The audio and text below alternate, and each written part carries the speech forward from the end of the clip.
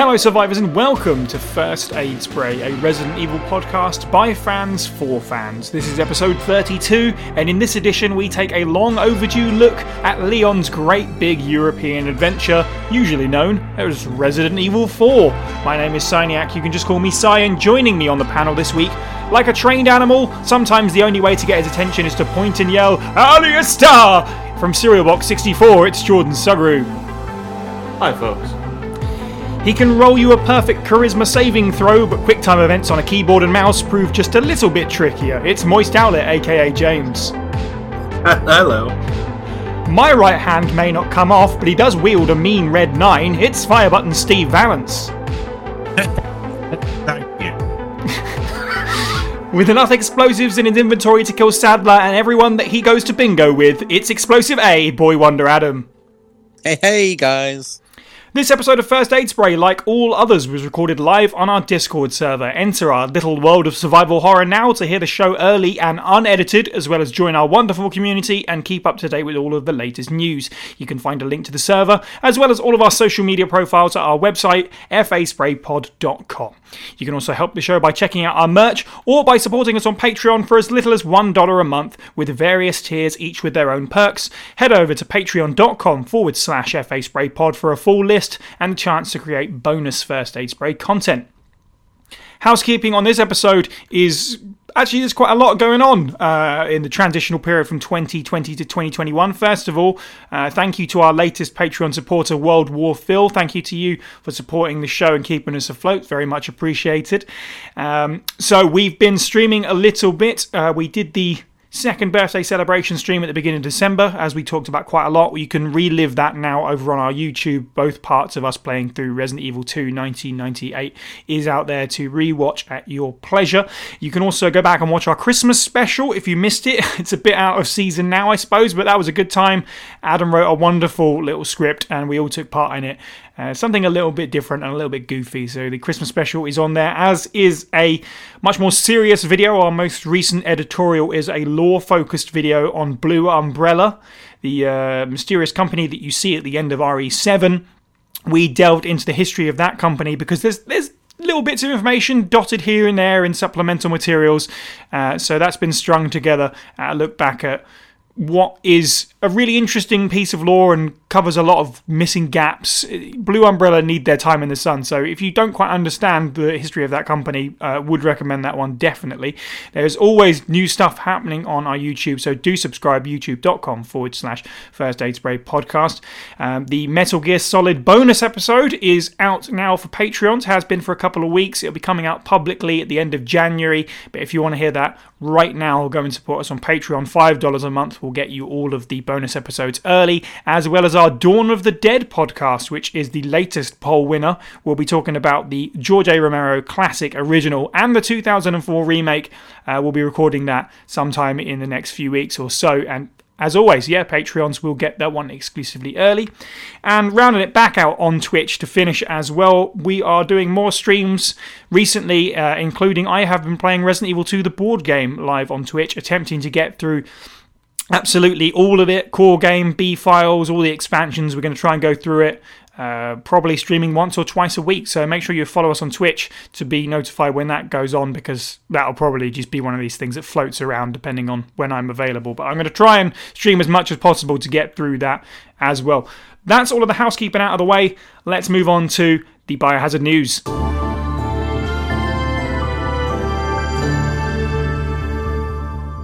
Our first and only bit of news this week, I hope I pronounced these names right, Sammy Azero and Josh Cruddas have been added to the Resident Evil film cast as Enrico Marini and Ben Bertolucci, respectively.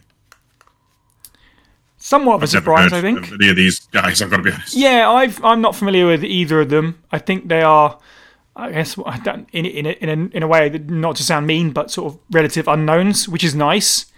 Nice to see some fresh faces. But also, what was striking to me is just the fact we're still getting cast announcements, right? It's getting crazy now how many characters are getting shoved into this thing. I mean, I thought they'd finished filming. I thought that was the thing they'd said. I think they have. These are probably, post-shoot announcements. Yeah. Is anybody aware of either of these actors at all? Nope. No. Holy cow. Well, okay, well then definitely relative unknowns. I'm looking forward to seeing their debut in the Resident Evil universe. Yeah, same. I mean, the fact we've got Enrico and Ben are pretty deep cuts as it is. If not the fact we don't know what the actors are like, we at least know these characters are in it. Yeah, I mean Lisa Trevor's going to be in it. That's pretty deep cut there. yeah, so. again, just there's so much there. Stuff that you could think that if you're going to try and tell the story of the first two games, which is what it looks like it's going to be, there's stuff that you can cut around there that you don't have to show. You can not include Lisa Trevor technically. You could imply, Bravo team, but not really show them. So I didn't really expect to get an Enrico casting at all. I said this in the server though. The guy that they cast is quite young, doesn't really, at least in his picture that I've seen of him, perhaps he's grown a moustache for the role and stuff, but he doesn't scream Enrico from the games to me, but I'm actually kind of okay with that, because if this is going for a remake looking style, as we saw from the set photos, so it kind of maybe it will fit better with that sort of look and that sort of version of the universe. And yeah, Ben, another character that they could have skirted around, really don't really need to include him, especially with how lacking in screen time he has in Remake 2. But it's cool that he's there nonetheless. Is it? Yeah, well, we might get to see his head explode on a big screen now. I don't know. I can't wait. I'm starting to have issues. It's going to get a little bit worrying if they keep adding new names every week. I mean, how long is this movie going to be? That's my concern. 1, 2, 3, 4, 5, 6, 7, 8. So it's like 12 characters so far, which is already a lot for a movie. You have to assume some of them are going to be like one and done. Right. Like, yes. It's Richard Aiken. Oh, he's dead. Like, we didn't even hear his name. Or whatever. Like, it's... Yeah, I don't almost know. certainly. It's starting to become worrisome for me. I mean, it could be a case of the teasing cast, and these people are actually just dead on the floor when we see them anyway. They're not actually right. Yeah. It's a way of saying, look who's your favourite characters in the movie, Capcom Resident Evil fan. They were dead before the film even started, but hey. Here's a weird one for you though, of what a reference to make. Sometimes they'll shoot films with characters in mind and then cut the scenes, just because it's unwieldy. Like you say, the length might get out of hand. I know they did that with Harry Potter with Peeves the Ghost. They shot with an actor and everything, and then it got cut. It was Rick Mayall, I think, and then it never got used. So it is. Let's hope that's not the case in a way for these actors who both seem quite passionate about being part of that universe. If nothing else, I guess it's a good sign that the people in charge of this film understand the lore, know the characters, and maybe it's just a way to build hype. Like, look, we've even cast an Enrico and a Ben. I guess so. It's weird. Like, if you look at the guy who's playing Leon, though, like, there's nothing to me. It's just like, I don't know. He looks nothing like Leon S. Kennedy. Like, he's Canadian, but he looks South American. I mean, let's be honest. The Resident Evil franchise doesn't know what Leon S. Kennedy looks like. That's fair. It has curtains. That's about all they remember. Yeah, I mean, I suppose in some degree we'll find out soon enough. We'll probably get a trailer early summer, I think. But obviously it depends on what the plan for the release schedule is and whether that moves depending on with the situation with cinemas and stuff and streaming services this year. But it'll be interesting to see when we get that first look, definitely. Yeah, that'll help us get a clearer picture, I think. I just have to temper my expectations. I mean, to be fair... I think that's fair. Yeah, I mean, it's a Resident Evil film. It's not got a lot to live up to. Right. Just watch as much as you can stand with the final chapter first, and then you'll be well away. That's a good idea. Not all of the thing, because you want to end it. You want to watch the next film. Just as much as you can stomach. Sai, we could have just watched the last movie. How dare you put us through the entire thing? I suppose, I'm leaving. Yep. Oh, well, it's done now. Okay, well, that is all of the news, basically, which is probably a good thing because we've got quite a lot to talk about, one of the most important games in the franchise, so stay tuned for our discussion on Resident Evil 4. And now, reading the file info on Ashley Graham from Resident Evil 4, Mitch Zander, who you can follow on Twitter at MitchZanderVA. Name, Ashley Graham. Age, 20. Daughter of the United States President. She was kidnapped by an unidentified group on her way home from the university. The kidnapper's motives are still unknown, although there's reliable information that the perpetrator is an insider. Only a handful of people know about this kidnapping. It's been kept under wraps, mostly due to the fact that we can't determine who the traitor is. The guys in intelligence say they have reliable information that Ashley's been sighted somewhere in Europe. But until we find out who the insider is, I don't know what to believe. It could be a ploy. We have very few leads as to the whereabouts of Ashley. But members of the Secret Service and anyone related to Ashley are being questioned by an investigative team. Even active agents are being investigated for any information. It's just a matter of time before the kidnapper is exposed. So here we are. It is time to talk about Resident Evil 4, without doubt one of the most controversial subjects we'll ever discuss, but perhaps the biggest game in the series. Almost certainly it's right up there with the original in terms of public appearances and legendary status. It's quite a lot to unpack. So starting right at the beginning, as we often do, and perhaps this is going to be one for the most of interesting stories. I love hearing the first reaction stories, but RE4 is going to have some classics, definitely. So, Adam, what was your first reaction to RE4 when you got it in your hands and you played it for the first time way back 16 years ago? I was just blown away by it. You know, there's a reason it has the kind of legacy it has. It's easy to look at it nowadays and kind of be like, oh yeah, you know, we've seen loads of games like this, but this was the game that made loads of games like this. So it was a completely new experience, and especially for the kind of the time when it came out, there wasn't, you know, like GameCube did a really good thing of like somehow looking like better than a lot of other systems.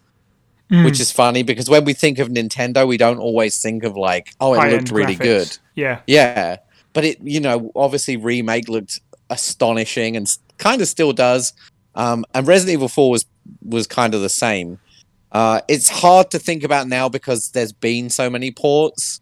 So we've all played it in like HD. So it kind of blurs the lines of how good it actually maybe looked back on GameCube. But I just remember being like, totally blown away by it.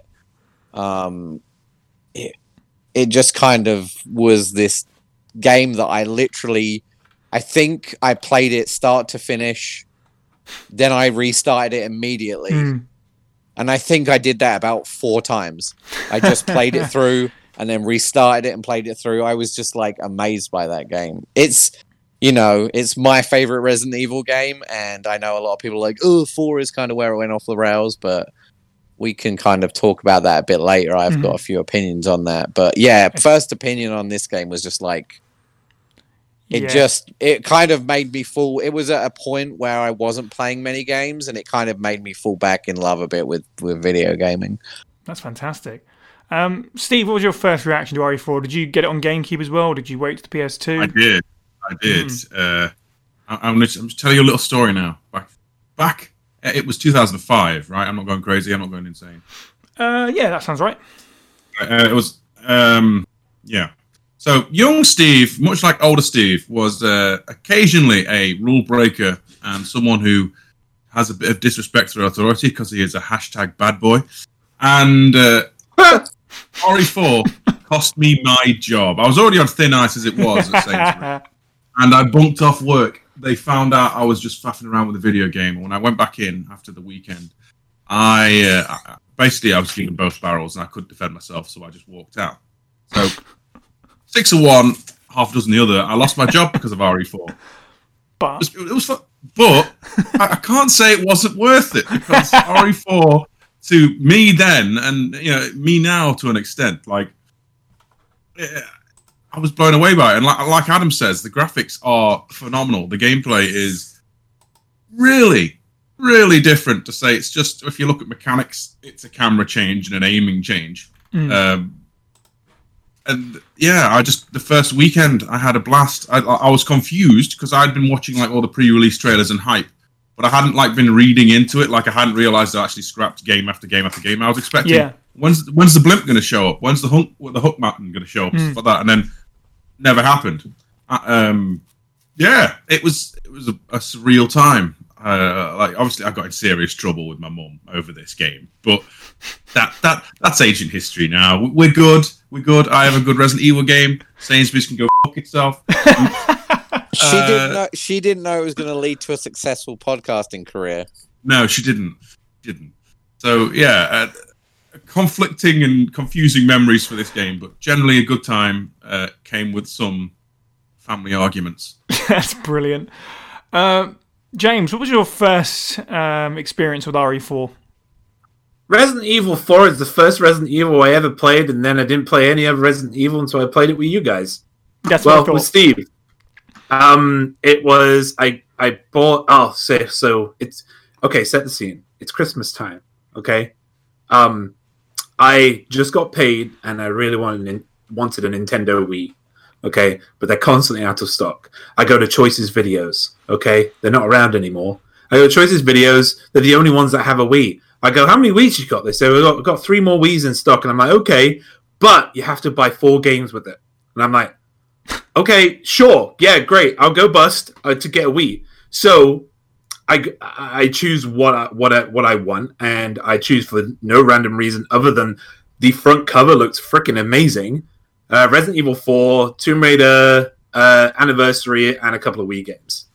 And I got home and I played Resident Evil 4, and it was the best thing ever. It was like, wow, what is this technology in 2005 or 6 or whatever, right? It was great. Yeah, and I had a blast with it. And I was like, wait, this isn't what I remember from the first hour of playing Resident Evil 3. This is completely different, right? What's happened to Resident Evil since Resident Evil 3? But I really, really enjoyed it. And yeah, I played that game quite a few times back in that year. Yeah, and then, but I'm going to be talking about mostly about my experience with the keyboard and mouse. But I still think that the Nintendo Wii version is so freaking good. And I think that's pretty much, like everyone agrees with that. But the keyboard and mouse is pretty good too. In that case, Jordan, what was your first experience with RE4? Which console did you start with? Well, my first experience of actually playing Resident Evil properly was on the PS2, but I beat it on the Wii version. Obviously, we covered this way back when in our very first episode for the podcast series. But yeah, those were my first experiences. But as far as the actual launch and experiencing it when it first came out on the GameCube, I was in the US at the time. So what really kind of stuck out to me was just how much hype there was for this game. And it's especially crazy looking back because it came out, I think it was like the second week of January. And if you go and have a look at what 2004 was like in those last few months, it was crazy. There were so many fantastic games that came out. You had World of Warcraft, Half-Life 2, Halo 2, Metal Gear Solid 3, Metroid Prime 2, San Andreas, all within the previous sort of 3-month block. Jeez. And yet, most of the buzz was still about what was on the horizon with Resident Evil 4. And that's mad to me, because we obviously look at those games, and any one of those games could be, the defining game of that period, of that year, of that quarter. And yeah, there was just such a buzz about it, which I still can't quite understand it, because it's like obviously Resident Evil was popular, but this just seemed like it was on another level. So yeah, like I thought it looked, fascinating. It was compelling. The atmosphere was what first really got me hooked. It looked like nothing else, in terms of just having that presence to it, as a horror game. and kind of, really feeling like you're going to be against the odds in this title. I think as far as gameplay, it took me a little bit more time to actually acclimatize to it, which is probably why I got on better with the Wii edition as opposed to the PS2 edition. I mean, the game looked fine on the PS2. I know, obviously, it's considered sort of graphically the worst one, but considering it was already one of the best-looking games of its time, even a downgrade still looks pretty good. But yeah, that was my first experience. It was with the Wii edition actually beating it, and yeah, it stuck with me all those years as just a near perfect experience that we'll get into. I'm going to be that person. I'm going to stand out like a sore thumb here. Around the time for me, my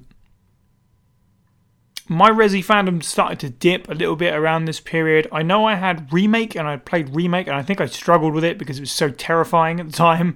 But other than that, I missed the sort of the PS2 games, the spin-offs and Outbreak and stuff like that. So there was a lot of games that I hadn't picked up and didn't really know much about. I remember seeing all the stuff, as we mentioned, about RE4 and its other versions, and I think I just kind of got tired of waiting for it in a way, because it seemed like it was always being shown off and not necessarily coming. And then by the time we got to this sort of fever pitch, it didn't look to me like the Resident Evil that I knew. And my early memories are not playing it. My early memories are of watching it. Watching a friend who'd never played Resident Evil before start with Resident Evil 4 and just fall head over heels for it, just completely addicted. I have really strong memories of sitting in his tiny bedroom, watching him play through the campaign, play through Mercenaries, just becoming a savant at it, and me basically just not touching it. And I never like abjectly just sort of like saying no, rejecting it, just sitting there very conflicted with it the entire time, which is definitely been a feeling that I know a lot of people have had and still have, and it's still, I've wrestled with it for a long, long time, and it's going to be something throughout this podcast, definitely, where I've just sort of, I've learned to love it over time, but it took a while, because I didn't know what the hell it was compared to the games that I had obsessed over. It was difficult for me to adjust, and not necessarily as much from the gameplay perspective, although that was obviously a major, major shift, which is where I want to start, because as some of you guys have already mentioned, it was a massive, massive change in the industry. Like, Resident Evil 4's impact is pretty large. This whole over-the-shoulder thing, I mean, it'd been done a little bit before, but never to quite the same extent as this, and it spawned so many games. And as much as I sort of like, you could poo-poo it like, it's not the fixed cameras that I grew up with and all that stuff. I do like saying to people, but, you wouldn't have Gears of War, Uncharted, etc., and so on and so forth without Resident Evil 4. But it's weird going back to it now. After playing Remake 2 recently and going back to RE4, you can see the through line from that point to this point, 16 years on, but the small improvements along the way. But the basics are still there. It's still essentially the same concept in terms of sort of player perspective and stuff like that. I would say number one core thing for the gameplay is the ability to very specifically aim and target limbs. That is what the whole thing hands on, like just very specific aiming. And the whole game feels like it has been built around that, which is arguably, it's going to be a huge shift in a horror franchise, which was kind of about maybe a little bit stunted and sort of struggling a little bit with perspective and what you could do with the character. This was giving you way, way more player agency. Steve, how did you feel about the gameplay, like the big change, of course, that happened? Did you instantly click with it, or did you have to sort of wrestle with it like I have done over the years? I think me following the pre-release trailers, even though I didn't, follow the actual development history, I was following the trailers like on GameTrailers.com, downloading some of them and watching them back. I was very much, I was like, I was on board with seeing where it went. I was kind of a bit taken aback by just the level of action focus, but I mean, by this point, we'd already had Code Veronica and RE0 throwing like arsenals. I just thought it was going to be a little bit more like that. The main thrust of it was I remember watching, I think it was Mikami himself doing a playing demo. And I remember taking away the thought of, you have a knife, like they make a point of saying you've got the knife with you all the time during this demo. And he's shooting the boxes, to which that's the thing that sticks in my head, like, why are you wasting ammunition? You need the ammunition, it's a survival horror game. So when I come to the game proper, like, no, you can just use a knife. And I kind of just got into the groove and went with it. I was wondering when bits were going to show up and when they didn't. I was like, do I need to play it as a different character? There isn't a different character. There's just mercenaries. So there was this weird, confusing honeymoon period. So, I wasn't so much... I wasn't mad. I was just disappointed. But I was... I was willing to still let them in the room. They hadn't stolen from me to buy the game, Luigi. I see that. I see the group chat. Shameful. No, I do feel there's a conflicting series of emotions when it comes to Resident Evil 4, but as it's pure game compared to mostly a developed narrative, I can live with that. Like I said, I can totally appreciate where you're coming from, though, because I'm sure we're going to get to that. Narrative's a little bit wobbly. Yeah, we'll get there, definitely. So, Adam, you were very enthusiastic about the gameplay. Is that sort of like... That's the crux, right? That's why you keep going back to it so often. Yeah, it's such a fun game to play. I find I can just pick it up. The weird kind of like campy story, like the scripting, it just kind of adds to its replayability for me, because it's a game that doesn't, it sounds weird, but it doesn't take itself super seriously. Yeah. If that makes sense. It hasn't got like a really heavy storyline to it. It's just a really great experience. I would be extremely interested to see, like, if Resident Evil 4 had happened, how many of the games that it kind of spawned would be first-person shooters. Because I feel like, it's all the games that are third-person shooters could easily be first-person shooters if it wasn't for Resident Evil 4. Yeah, fair.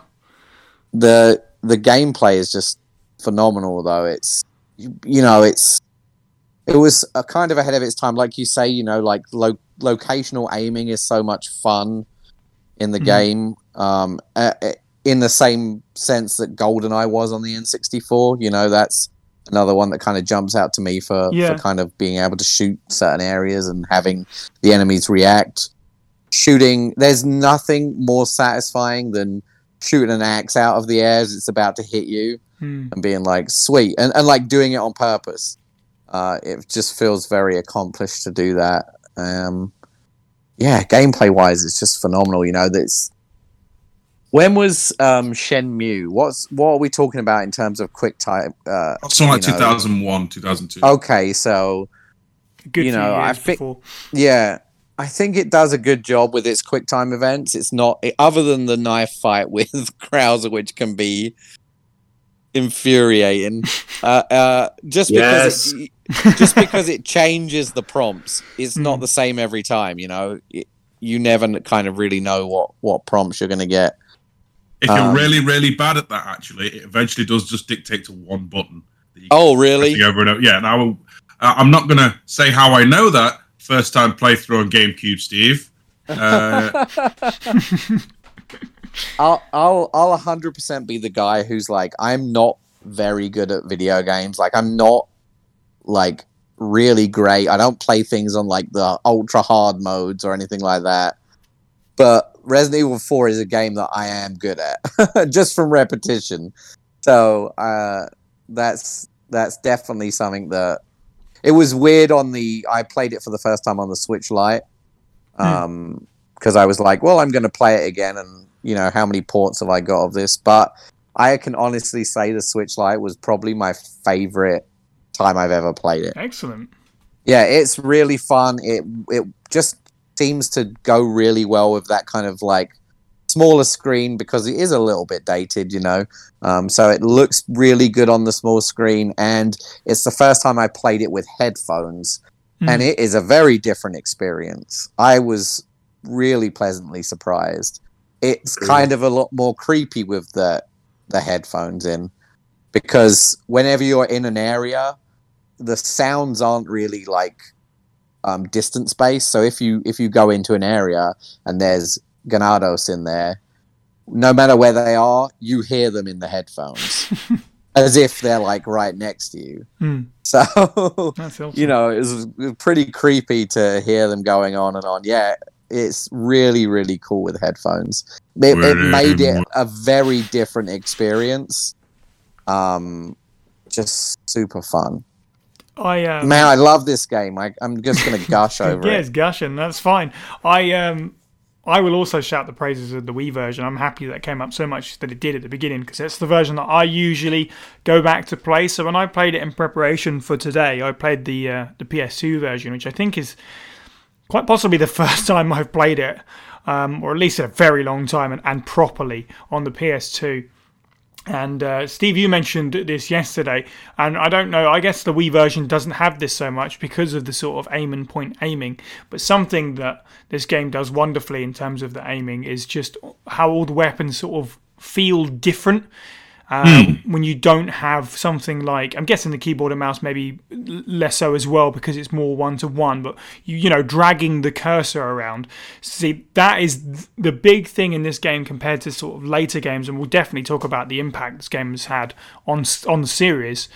This game's a shooting gallery, really, but it's not an on-rails blastathon.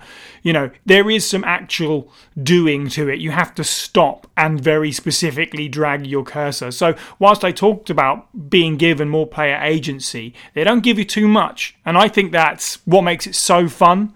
Like, you actually have to balance your movement and your aiming and the amount of time that it takes to do these things. And they know how fun the aiming is, because this game introduces stuff that never comes back as well, like the target practice mode where you can unlock the bottle caps and stuff. It's just dotted around. Why? Just to have more fun shooty aimy stuff. It's just some extra stuff to shoot for fun.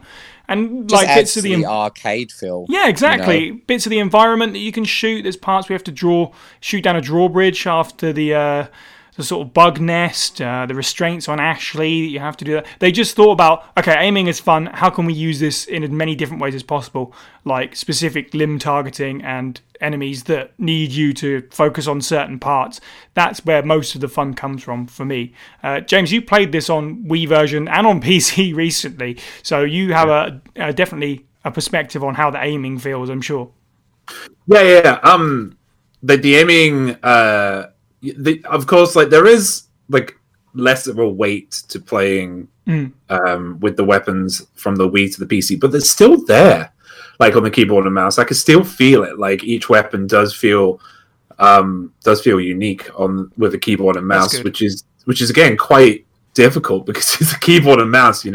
It's not that wouldn't stereotypically be something you can put weight to, but it seems to do it.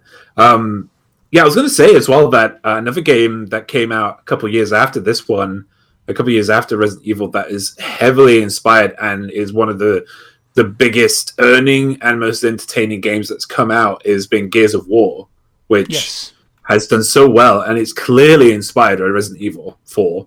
Mm-hmm. And I love that game. I remember buying it because of Resident Evil 4 and getting the metal case, like the gun case and everything. I got the collector's edition, and I played that so much, and I couldn't wait until this next one that came out. And then it took so long for the sequel to come out that I didn't play the sequel. I haven't played the rest either. So any recommendations if I should play them or not, let me know. Choose the best one.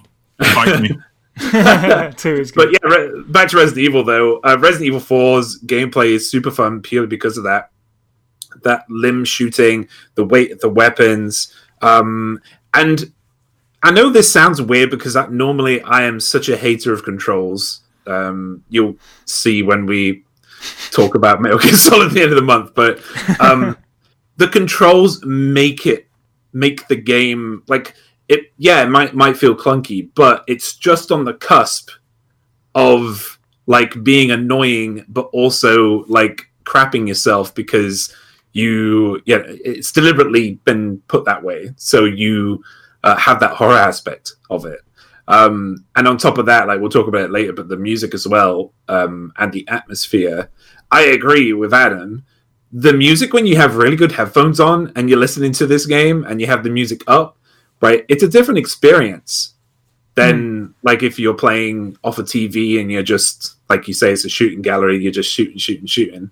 And you can play it however you want as well. Like, yeah, you could just shoot people, but you could also mix up like I was doing yesterday on the PC version, which is thanks to Steve, what Steve taught me, which is shooting them in the knee, wait till they go down, kick them, and then just stab them, right? And that's a really good way of getting yourself ammo and surviving in later difficulties and stuff. And yeah, I mean, at the time it was, in terms of gameplay, I think, because was it 2004, 2005? 2005, right at the beginning of 2005. All right, yeah, that makes sense. Yeah, it was the best game of that year for me. Like, and that was coming from someone who's never played Resident Evil properly before. I knew nothing about the series, and I'm going to enjoy talking. I know that the plot is kind of weak, but I'm going to enjoy talking about it because there's some things in Resident Evil 4 that are so interesting that I think maybe the ball was dropped, or maybe they're just waiting for their time. Or, you know, maybe the rumors about that, like, RE4 remake, right, are true, and they're going to try and pad that out. But, yeah, best game for me in that year, and I played it a lot on the Wii, and, like, I equally enjoyed playing it on keyboard and mouse. The only issue was Krauser. I showcased, you guys, you can watch the video, you can watch the VOD, but, man... It kept freezing with the QTEs, which meant I couldn't stab him, and I wanted to knife kill him, but I couldn't. I just blasted him, but it kept freezing with my knife. So when the QTEs came up, so I couldn't kill him. And then the only other thing was the key, not being able to keybind the inventory buttons is a bit weird because, guys, backspace is used to move stuff around, pick it up and moving it around, and delete is used to rotate things, which is so weird, and you can't change that. It's so strange. But yeah, I would say I enjoyed it more on the PC, but I still super enjoyed it on the keyboard and mouse. And even though I say like the Wii is a better version, I think those who came to the stream yesterday seen that I was doing fine. I was doing fine with the keyboard and mouse. You have your quick turns. It's very intuitive in terms of that, and your spacebar to stab and aiming. Oh my god! Because it's mouse and keyboard, aiming on the PC is superior in every way. Right? It's just so much fun to just do consecutive shots to knee, arm, head, knee, arm, and just like sometimes I did that just for fun. Like, and because the game is giving you those tools. It was super fun to do.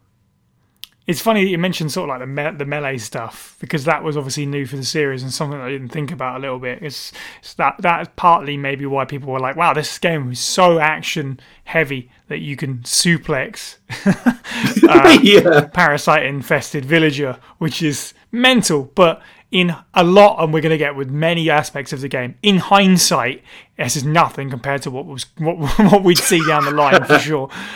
Jordan, what's your... And also the fact that the melee had a cleave as well, super satisfying. Like more games should have cleaves. Okay, end rant.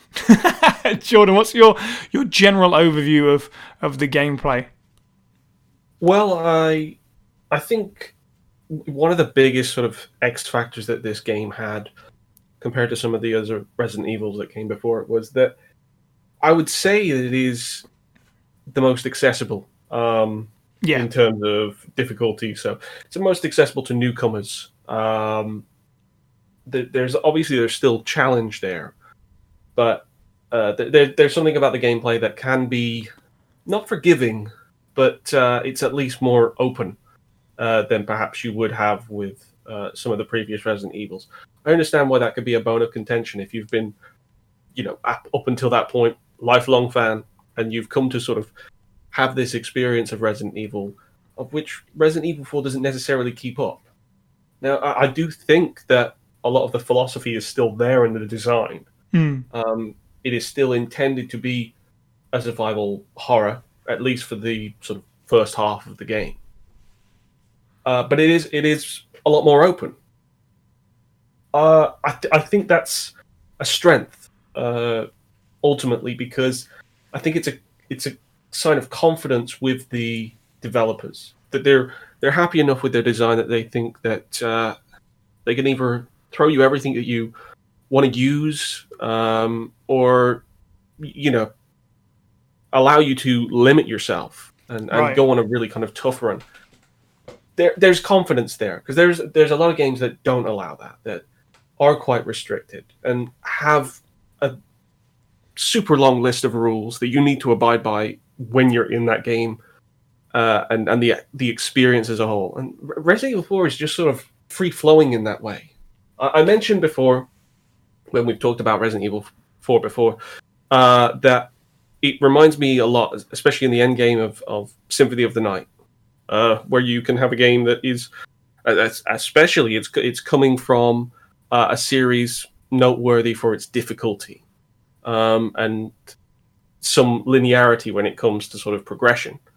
Now all of a sudden you can reach the final boss and be, frankly, outmatching him by a decent degree, and it can be a little bit of a dampener. But the fact is, the control is there for the player to utilize, as opposed to the game maybe just sort of pushing it on you. I mean, if your typical run is probably going to be that you have some money left over for the final boss fight, and you probably upgraded a few of your weapons, bought a few new weapons, and you'll get through it. You'll probably die a few times throughout your playthrough, but you'll do it. And that goes for sort of the average playthrough, whether you've never played a Resident Evil game before, or whether you're a veteran. But what is so cool is that you don't have to abide by those rules. I think, obviously, for your first playthrough, you probably will. But the fact that you can kind of go back and just all of a sudden you can come up with a whole other set of rules to impose upon yourself, I think that's fascinating. I mean, I was talking to my friend about it the other day, and it got him wanting to sort of boot up the game. And he's like, "I'm going to try my fish run." It's like, "Fish run? What are you talking about?" And he tells me about a way of sort of limiting the game. It's almost like a no damage run. You only use the small attaché case. You must carry a large bass fish with you, and you can only heal with fish. And if you happen to know this, there's maybe 3 chapters and 2 areas where you can get fish, and they're really early on, so it's extremely hard. And we nicknamed it the John West Run, if you fancy giving it a go. But the fact that that's there is awesome. And again, the game allows for it. You're not breaking the game by doing it. And Resident Evil has had a lot of other things Resident Evil 4 has had a lot of different new implementations thrown at it, like the Wii pointer controls. And again, it didn't break the experience. It made it easier for certain people, of course, if you didn't necessarily get on with the dot sight. But I still think that the game stands up. It design shines through. I mean, with regards to the aiming, obviously you guys have sort of covered it. It is a perfect sort of description to call it like a shooting gallery. You kind of you park up in one place and you just try and sort of clear through the oncoming mass. I think for the most part it works really well, because it enforces the importance of shooting and the importance of aiming and being tactical with where exactly you aim. Obviously, as soon as you learn how to suplex Ganado, then that's pretty much the go-to. Yeah, kind of. but the fact that you have all of these different options where it comes to taking out the enemies is a new aspect, and I like that it has evolved. The actual gameplay has had to evolve in order to match that. So obviously, headshots aren't the be all and end all now, where it concerns neutralizing enemies, because all of a sudden they can spawn something that, frankly, is worse to deal with. And it's just interesting that while yes, it has criticisms for maybe being a little bit easier in certain respects, there's clearly some additions to the design that are meant to modernize it with this new over-the-shoulder viewpoint. Obviously, this was Mikami's direction, wasn't it? Yeah, it's the only sequel that he's ever made. The only sequel he's ever directed ever in his history. He doesn't like sequels. That's crazy. That is crazy. He obviously is very deliberate with the design of this game, which I think stands out. Obviously, it's considered by many people, if not perfect, then near perfect. And I've always felt the most important thing about a design is, intent, visible intent. It's not just about, what you're doing, but why you're doing it. Why is it there? Because I might not necessarily like an aspect of a game, but if I know why it's being done, I'm less inclined to criticize it. I personally find that, the dot sight is a little hard to get used to at first.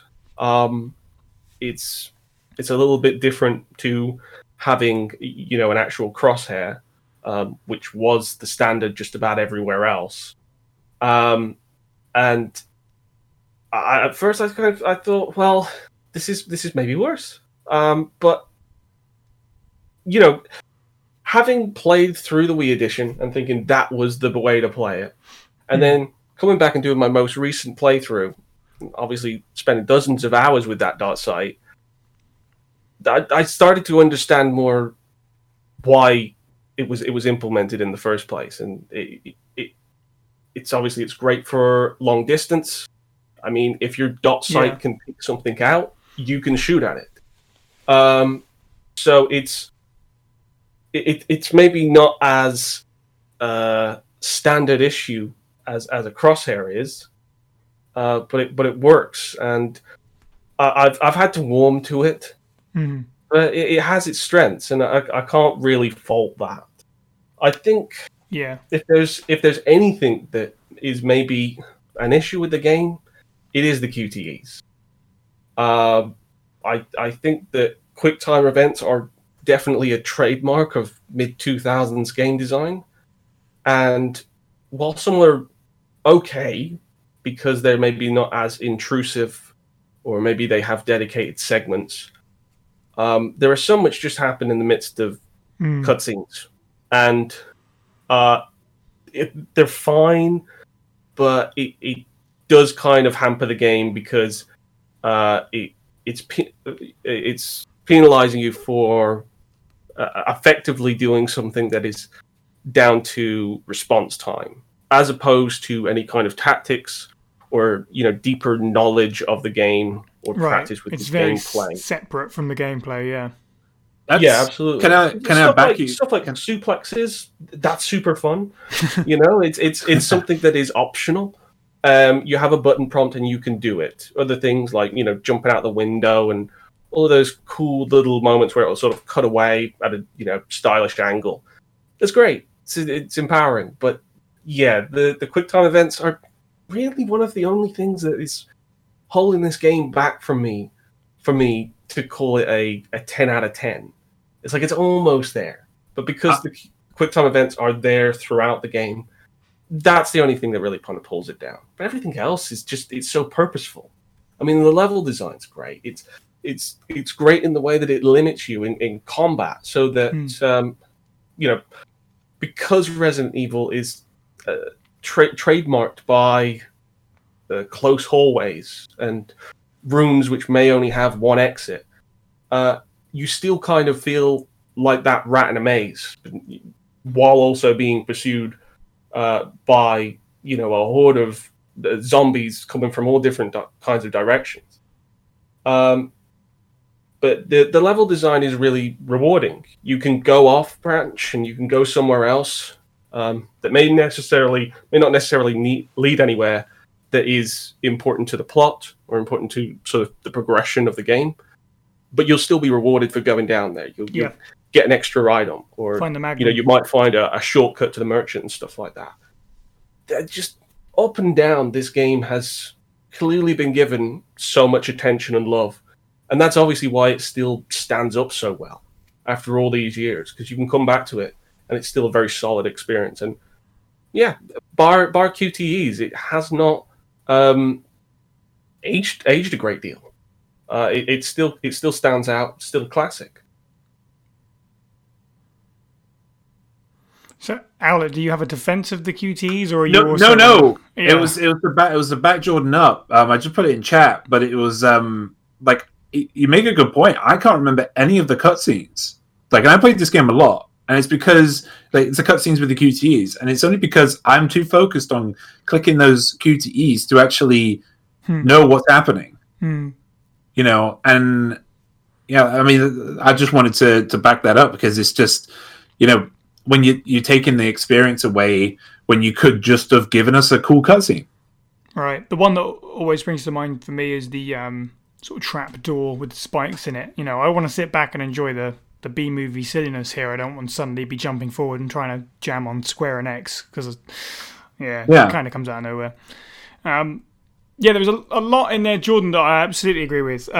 Stuff about it being open, you're 100% right. Like, that's a Resident Evil thing to some extent anyway. Obviously, the knife-only runs just evolved organically. It was not something that was expected to happen, and obviously you can do that in this game too. And you can do fish runs, apparently, as we've just learned. But like the choice of weapons as well. Like, with the attaché case, you only have so much that you can take with you. So you pick what weapons you're going to take. You're only going to find a couple just sort of naturally on your journey, I think. But then you choose to purchase the rest and upgrade them how you like, which obviously was brand new for the series as well, and how you fit them into your attaché case to make it work. You can take loads of weapons if you want and not have much space for healing items and grenades and such, or you can say, no, I only need the Red 9. If you're playing certain versions, you take the bolt action rifle because it's the most powerful gun in the game, because they accidentally capped it wrong. So you've got total choice if you want to take shotguns and TMPs, or if you want to go... I find handguns and rifles just wonderfully satisfying to use, so the rifle is always pretty close to the top of the attaché case for me. I'm always dipping into that one. But you get that choice, definitely, 100%, which is, blowing it wide open, this game.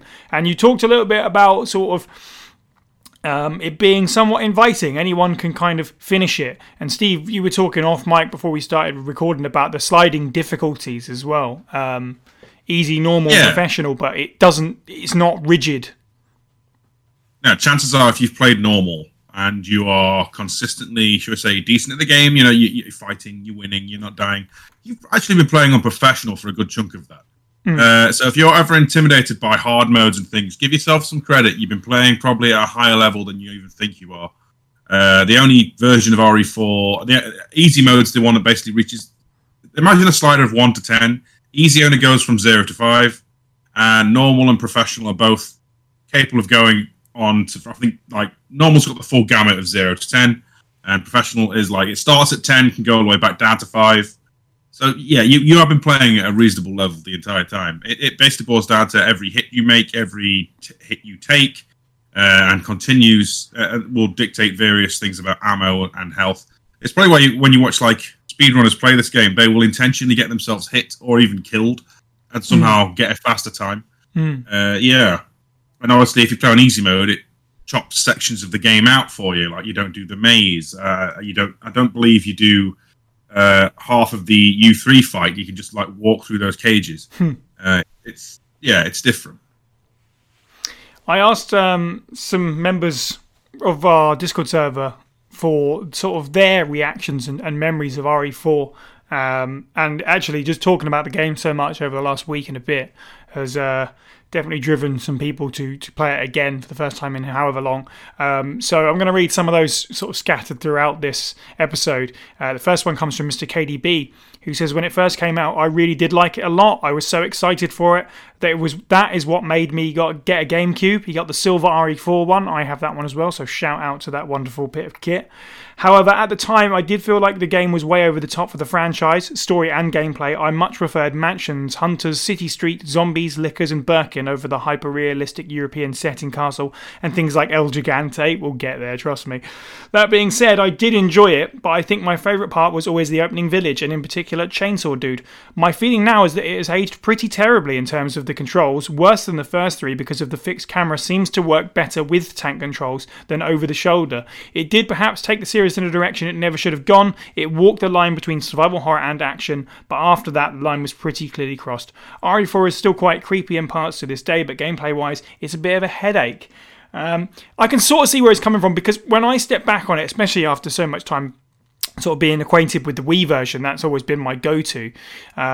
Adapting to having the laser sight, it does take a little bit of time, as previously mentioned, and the camera can be a bit tricky. I mean, this is a brand new playstyle, so I suppose you have to go a little bit easy on it. They were still trying to figure it out, but there are some moments with the camera that are not great, and I know in particular Mr. KDB struggled because he was streaming it, and seeing him miss point blank shots because of the camera was not nice to watch. But yeah, I don't know, RE4 is a bit of a weird one because it can be a struggle when you start picking it back up, but by the time you get to the end and you got your head around it, I feel like it does get easier. I guess that's true of all video games, to be fair, but there's a little bit of a learning curve, especially going back to it as well and sort of casting off some of the quality of life improvements, which, to be fair, is actually something that I love about RE4, because alright, so going in and out of the inventory it takes a little bit too long. I mean, on the PS2 especially, it's probably better in later ports, but it dragged a little bit. But the thing is, if you iron that issue out, give yourself a weapon change button, that's taking away some of the sort of restriction that's inherent in this game that makes it good. That's when you start sliding in that direction that Mr. KDB mentioned, I think. So I know that's not necessarily what he was talking about. The camera is another thing altogether, but that's just a thought that I had in terms of intentional restrictions. I'm glad that later ports haven't tried to change things like that, like added in a weapon wheel or something. Yeah, I disagree with you there. I did a whole video on it on the First Day Spray YouTube channel. True. I think increasing accessibility and less menu diving is always a good thing. But I will receive that comment. I'm not going to cause a division in the podcast. What I will say about that, though, if you're going to do that, you have to balance it elsewhere. So if you were going to include that in a remake or something, then you would have to make sure it actually works, and don't just put it in, separate and you expect it all to work. Do you know what I mean? Yeah.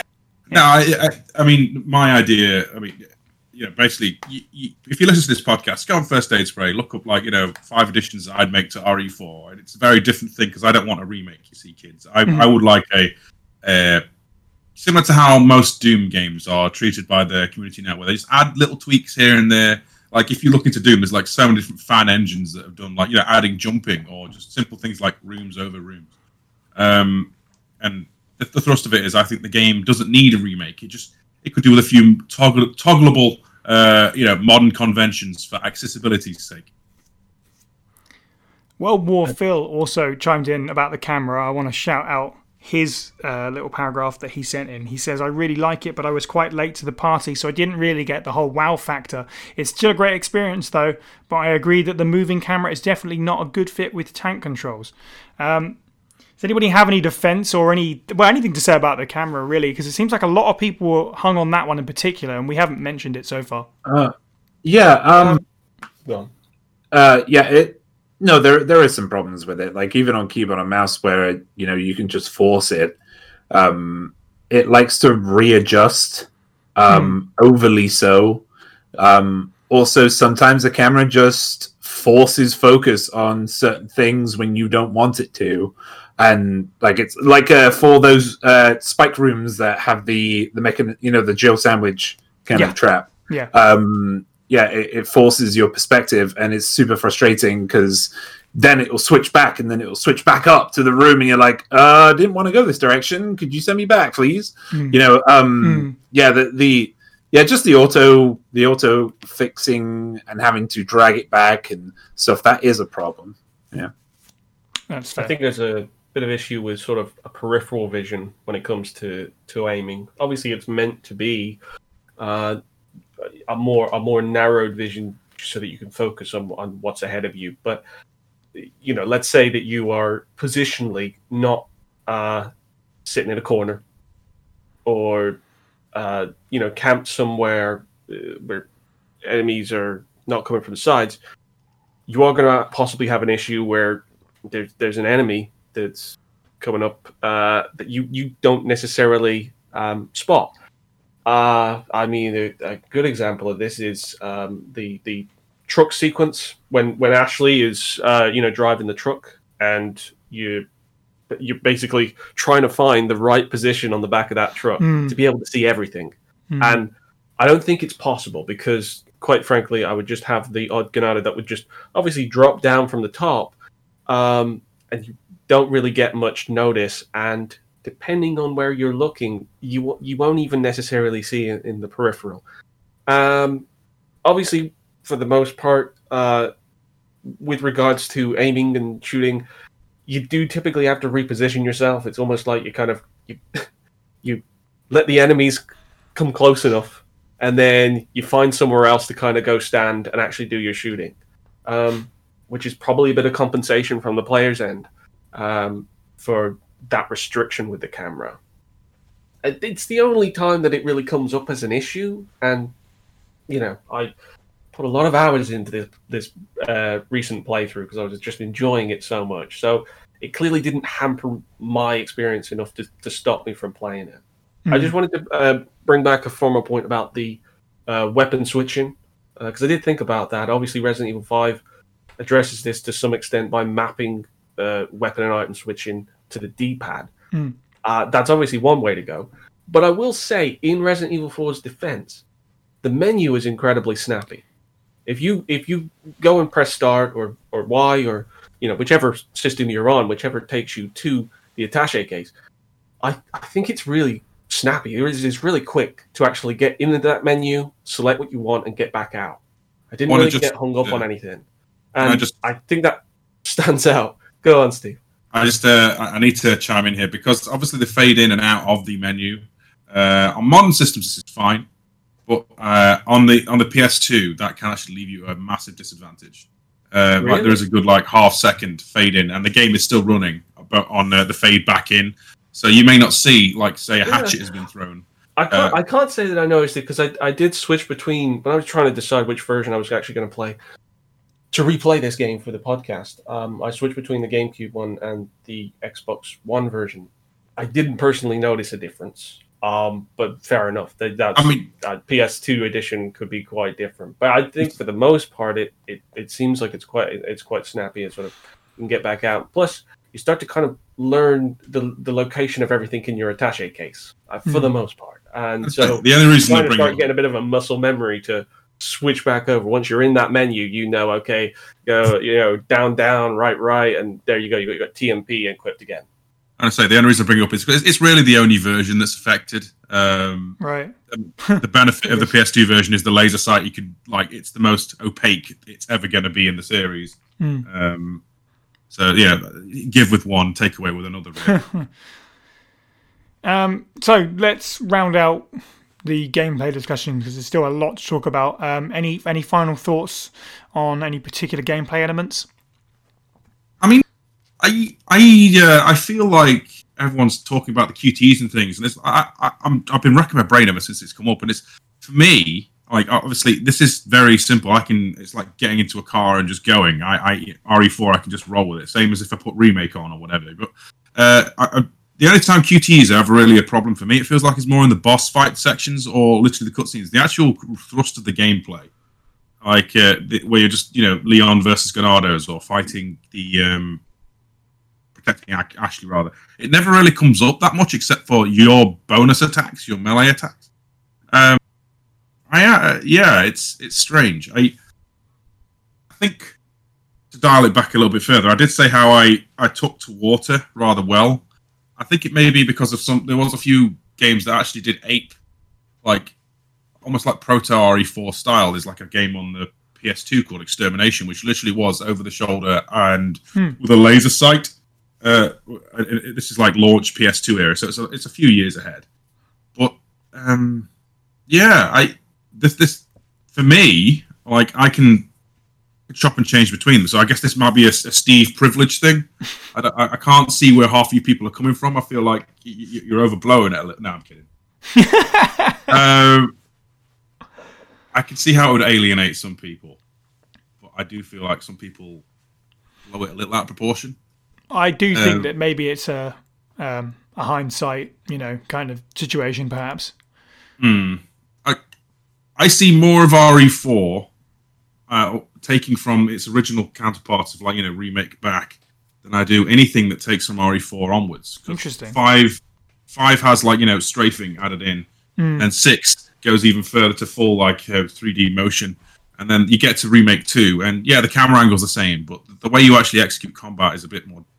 It's all about focusing your aiming really, and hoping for a crit, or just blasting the leg and running on. If you watch the speedrunners, it just feels very strange. Anyway, that's my ramble done. No, it's fine. Adam has been suspiciously quiet. Are you waiting to gush again, Adam? Yeah, I'm trying to hold everything in. No, let it out.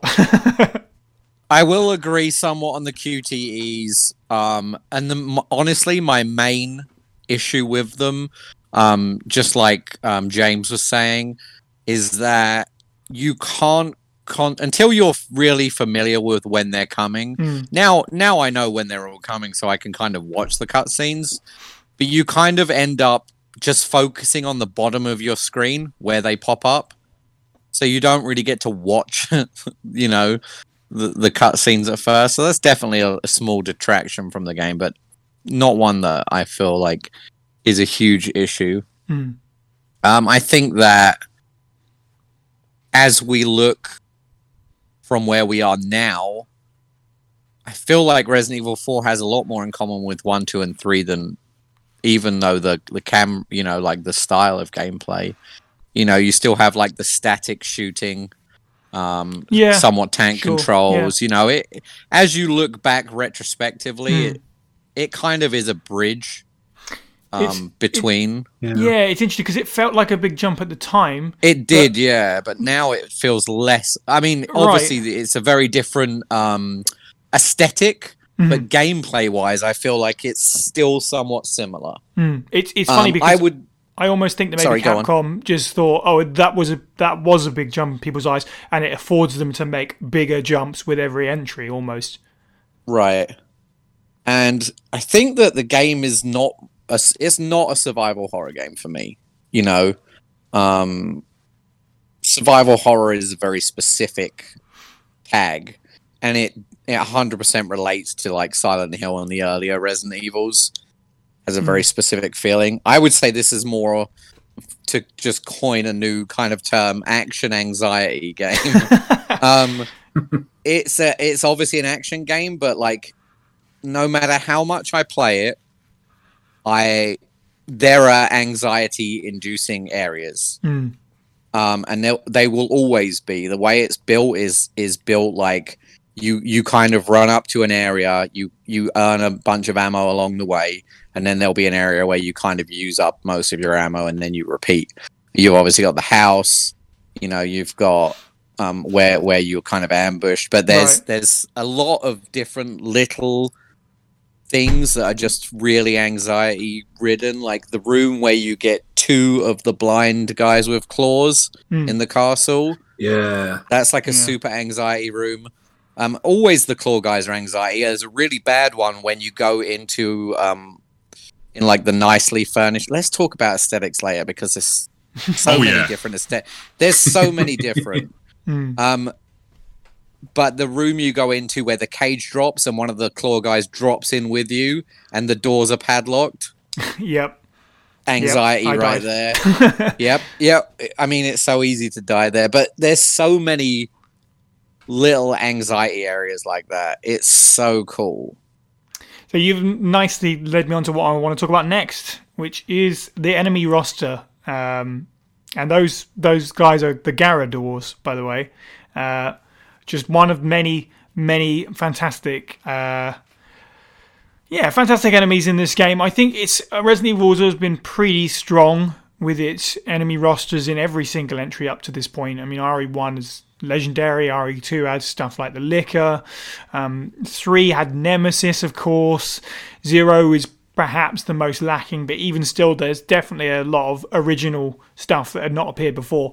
RE4 is it is just as strong, especially from a gameplay point of view. Chainsaw Man, Garrador, the Regenerators, Iron Maidens, Verdugo, stuff like that. We can definitely go around the room and talk about them. But this is, again, one of those things where it's still a confusing feeling where it's like, the enemy designs and fighting against them is cool. But one thing that I still don't like about the Resident Evil 4 sort of kicked off for the series is, what are the backstories of any of these things? Like El Gigante, I still don't like it because what is it? Why is it? Is it a naturally occurring thing? Why does it die when the Plagas is served? Was the Plagas put in it and then it became... Like, they don't explain any of it, and it kind of sucks compared to the other games where there is pseudo-science behind it. For this, it's just like, cool, you need a boss fight against a giant, which, okay, fine. But they've never gone back and tried to explain it particularly well, which is kind of a shame. I remember one of the big points of contention for me about the game, one of the things that turned me off the most was kind of the lack, and with the story, this is kind of ties in with the story when we get there, but the lack of zombies. Now you're fighting against these villagers who talk, and that was a big thing. I was like, oh, the enemies talk. They talk in Spanish and stuff.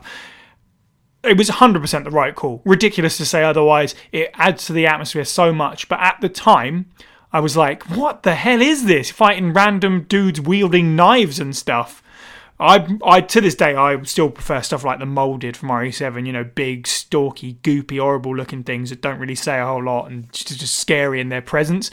But for RE4, it just wouldn't succeed without the Ganado, at least. So, as much as I had like an unsure feeling back then, they're a huge part of it.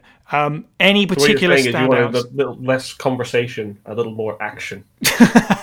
Exactly. Yeah. A little less conversation and a little less action, actually. James, any particular standout enemies for you?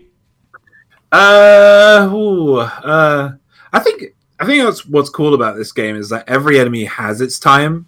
Even when you first go to the village, it's each one of those are they Ganados? Each one of those Ganados they're not Ganados at that point, really, are they? They're Ganados when it turns to night and they're like gremlins. But reversed. I guess they're always Ganados. They've always got the Plagas. Okay. So. But yeah, they have all are pretty unique in how they interact with you and and they feel. Yeah, it feels like a village. It feels like a small village is fighting you, which is cool. Then you got your chainsaw dude, which for sure. On the keyboard and mouse version, for some reason, on the PC version, I never had a problem with chainsaw dudes, but on console, oof! Like I was scared of them. Dr. Salvador, right? Mr. Salvador, yeah. Mr. Salvador, is it Dr. Salvador? I don't know. Doctor. It's Dr. Salvador. Mr. Sorry, Salvador he didn't go get that is the one that PhD. appears in Mercenaries. Mr. Salvador is my father. But yeah, those like on PC, I never had an issue with them, but on controller, I did. So they were kind of a non-factor for me. And I have the same issues with you, Sai. However, this is why I feel like there was a direction, and I know this. We'll probably talk about it later, but there was there was a lot of time before this game came out, and there was a lot of debate behind the scenes with this game, which you can tell it by the monster designs, by the plot, right? That they were planning to go somewhere else with this, right? Because there are quite a few monsters in this game, and they're all pretty interesting to look at. El Gigante looks like a cave troll from Lord of the Rings, 100%, right? And it's super interesting, but also just we don't know anything about them other than just being super extra. And then Verdugo's super cool. I think Verdugo, the Verdugos or Verdugai, I don't know, but they are probably my favorite monster in this because they're so gross looking, but also super sleek and unique in the game itself, like the way you fight it. That just shouts out to your love of Alien. I was about to say big shock, right? It does, but we all know that Resident Evil's been inspired by Alien. Yep. Don't at me. But yeah, like I love the Vertigos, the Blade Boys. Same with like they've all got names, guys. In my head, okay, my head canon. Blade Boys. They, when I first faced one in that single room with Ashley, I forgot to just pause her by the door outside. Yeah. And she got murdered by him, and I was like, "Oh, I remember these guys now." But yeah, I love the monster design in this game. I just wish there was a little bit more information about them, for sure. Because they're so interesting, right? I mean, that shows something. When you can just throw zombies at us and stuff, right? I mean, that's what the original games did, right? But we got history on them, we got origins of them. Right, so we can fall in love with them more. It's that these monsters are so interesting, again, like the original games, but we don't know anything about them, so we can't really talk about them much. And we'd love to. We can make our own canon about them if we want, but yeah, it just be nice to know a little bit more about them. Could be a thing for the remake. Who knows? Adam, any particular standout enemies for you that you have affection for? Maybe affection is the wrong word. But no, it's definitely affection. Yeah, almost all of them. Honestly, it's just, again, it's what makes the game great. Everything adds into one package, and the enemies are no different. The Ganados are like a legit threat when you're first playing, and as you become more experienced, the threat outside of like the quote unquote anxiety rooms, the threat turns into fun. It's endlessly fun to kill them. The boss fights are all pretty decent, in my opinion. Maybe the Salazar one is a bit for me, but the rest are really great. Verdugo is 100% a standout. Love fighting that guy. It's fun to freeze him as well, and then he feels like a legit threat, which is nice, even when you're good at the game.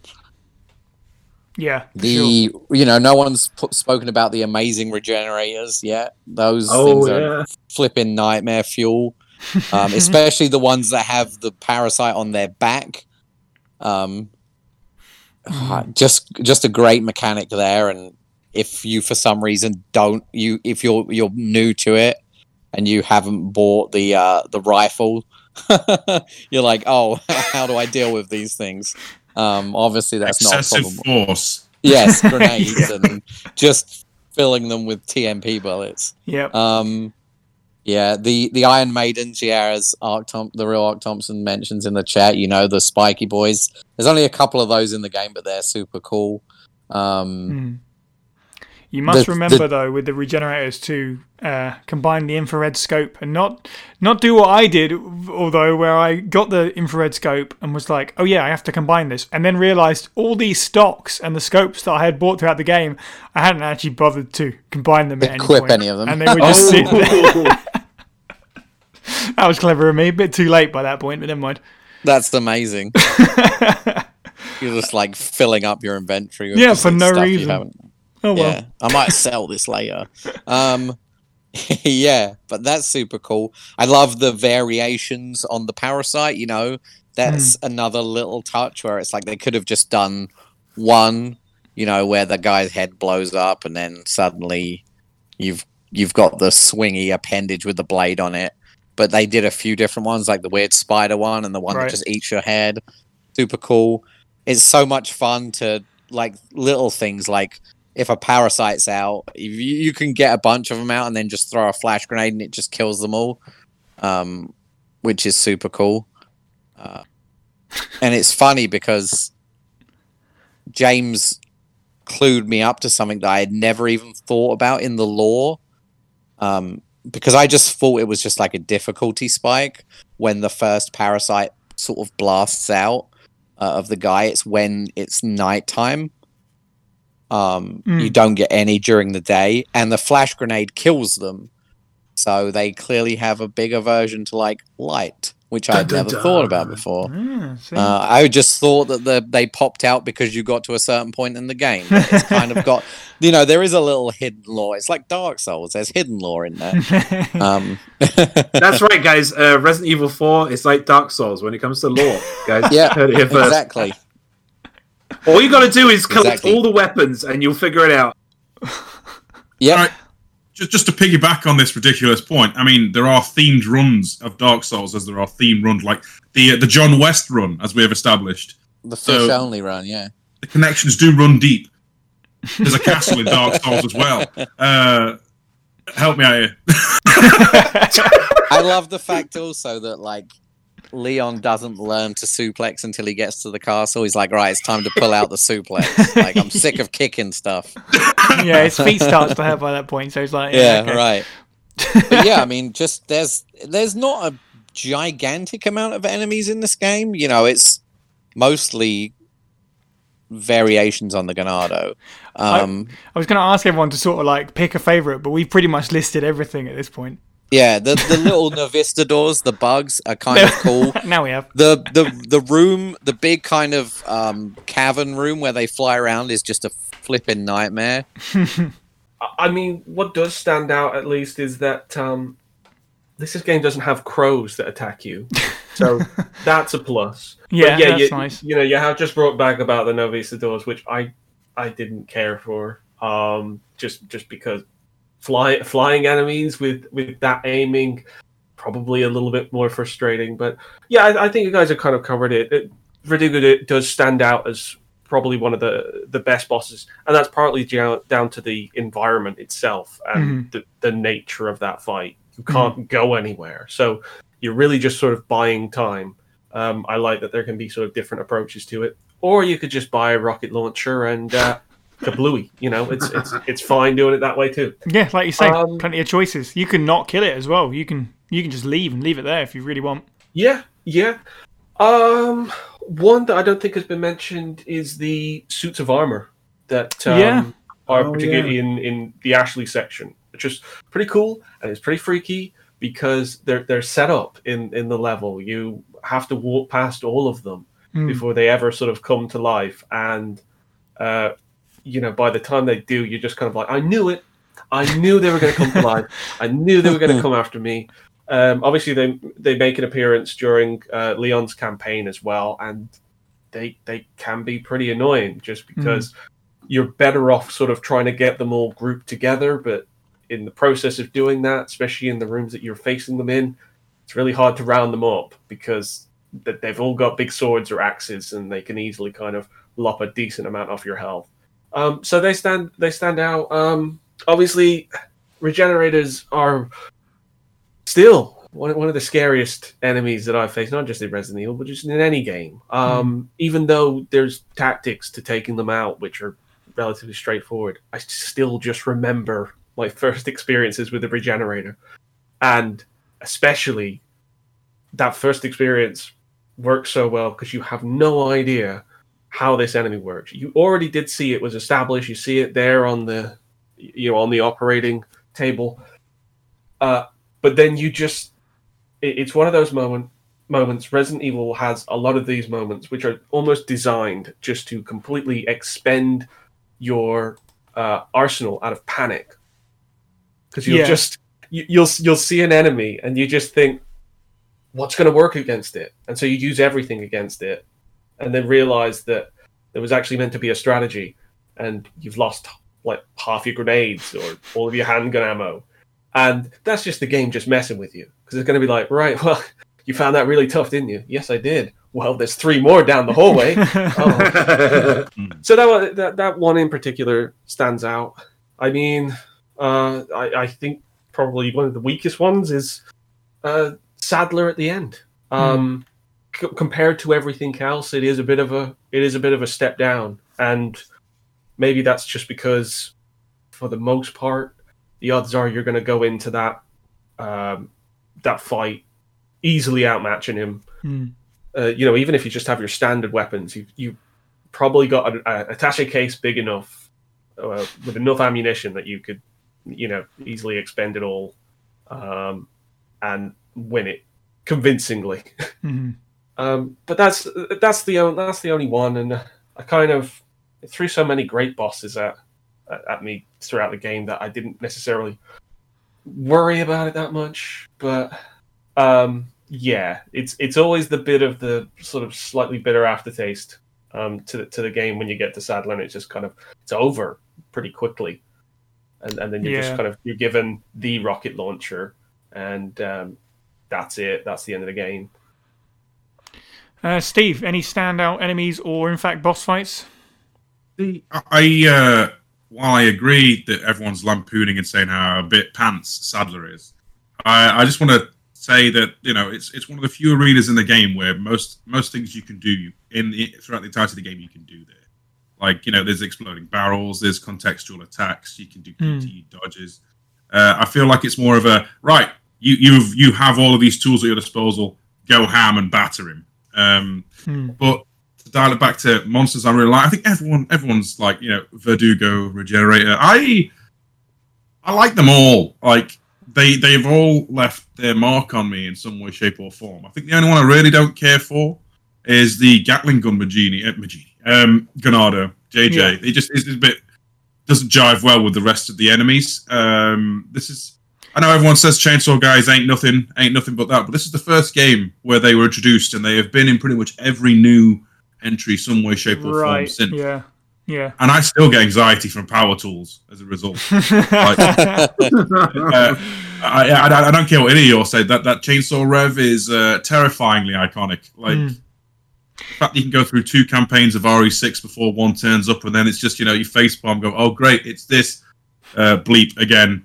It gets to me like in a fun way, but yeah, and this is like at the time the bosses themselves are all a little bit more intricate than what we were used to. I mean, we have to remember back Code Veronica and back that most of the bosses were step away from it a fair bit, fire a powerful shot, either fire another one or back up a bit. That's literally all you had to do.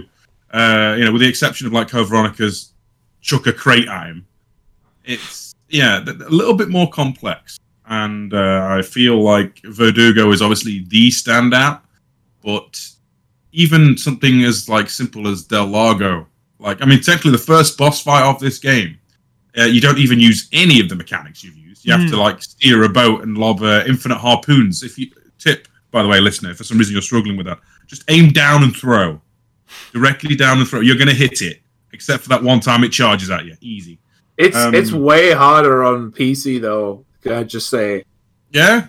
Yeah, I don't know why it's harder on PC because you'd think it would be easier, but for some reason they ramp up the sensitivity of the mouse right on the harpoon throw, and I don't know why. Weird.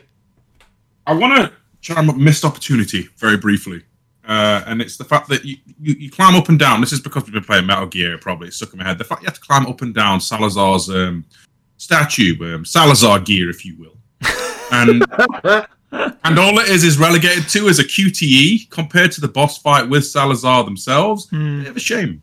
I would have rather have fought a giant robot Salazar with him inside it. As you dial back to the KDB guest podcast about villains, we kind of established he's a bit of a movie fan, bit of a crazy type for that kind of thing with all the traps in his castle.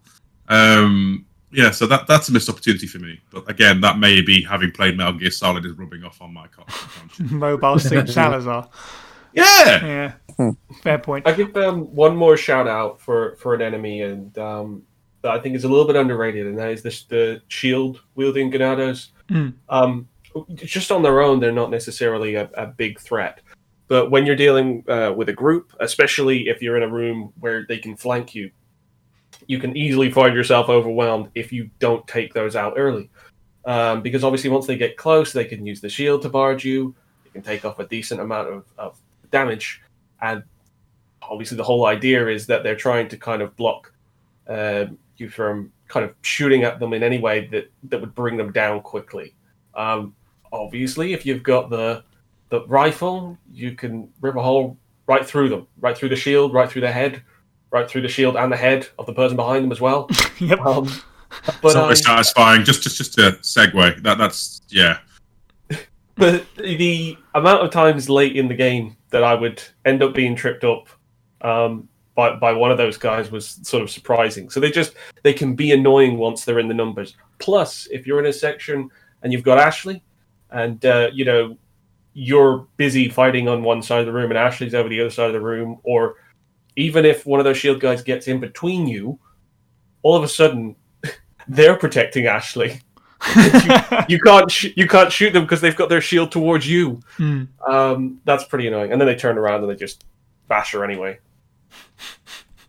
It's a testament to the game, though. Like, when you think about it, the boss fights, while they're nice little spicy peaks and troughs, the base enemies are generally more of a challenge. Like, when you think of hard rooms in RE4, they're never the bosses. It's like the wrecking ball room, the water room, the cabin fight. Yeah, for sure. Yeah. 100%. Like, I have more difficulty with any of those than I do fighting Verdugo, as great as he is. The one where the excuse me, the one where the painting lifts up to reveal like the two rocket launcher guys. The start of that fight, you have like 4 of the scythe wielding guys. They're always a pain. Like when they throw the scythes, they just wreck your health. I love that they throw scythes as well. It's so funny to me. Cartoonishly spinning as they go across the room. Again, another monster that's extra. Yeah, I mean, the hatchets have like a parabolic trajectory, and 9 times out of 10 they can't throw them for diddly and just miss. But the scythe, the whirling death thing, can go for a good 10 meters. Yeah, it's like freaking 6 feet long as well. So it's just like...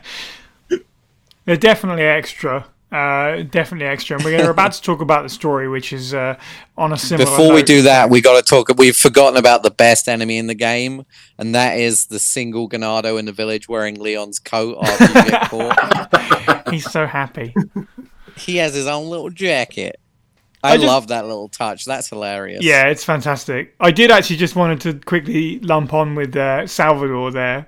And I agree, because that sound, he's still threatening because you know he's capable of that one-hit KO if he gets close enough. Was such a big deal at the time. And we talked about this on Box Art Study Part 2, way back in Season 1. How he was such a big part of the marketing. You know, we talked about how he's on the box in many regions. In fact, the European boxes, he's the only character on it. You know, he's front and center.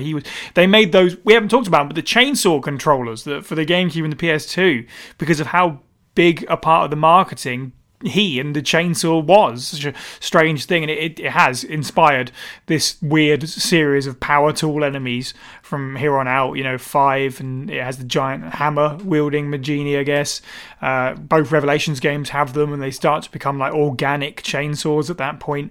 Even RE7, Jack Baker's ultimate chainsaw. Right, RE7 has the chainsaw fight as well as a nod to it. So basically what I'm saying is Village is probably going to have a werewolf with a giant novelty screwdriver or something. I want to see a soldering iron if we have to have a power tool, but otherwise I'm tired of it. But he's I the want OG. a jackhammer.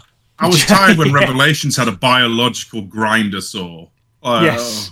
Yeah. There's one in RE6 where like all the creature's internal organs are inside its arm, which is also a chainsaw. It's nuts.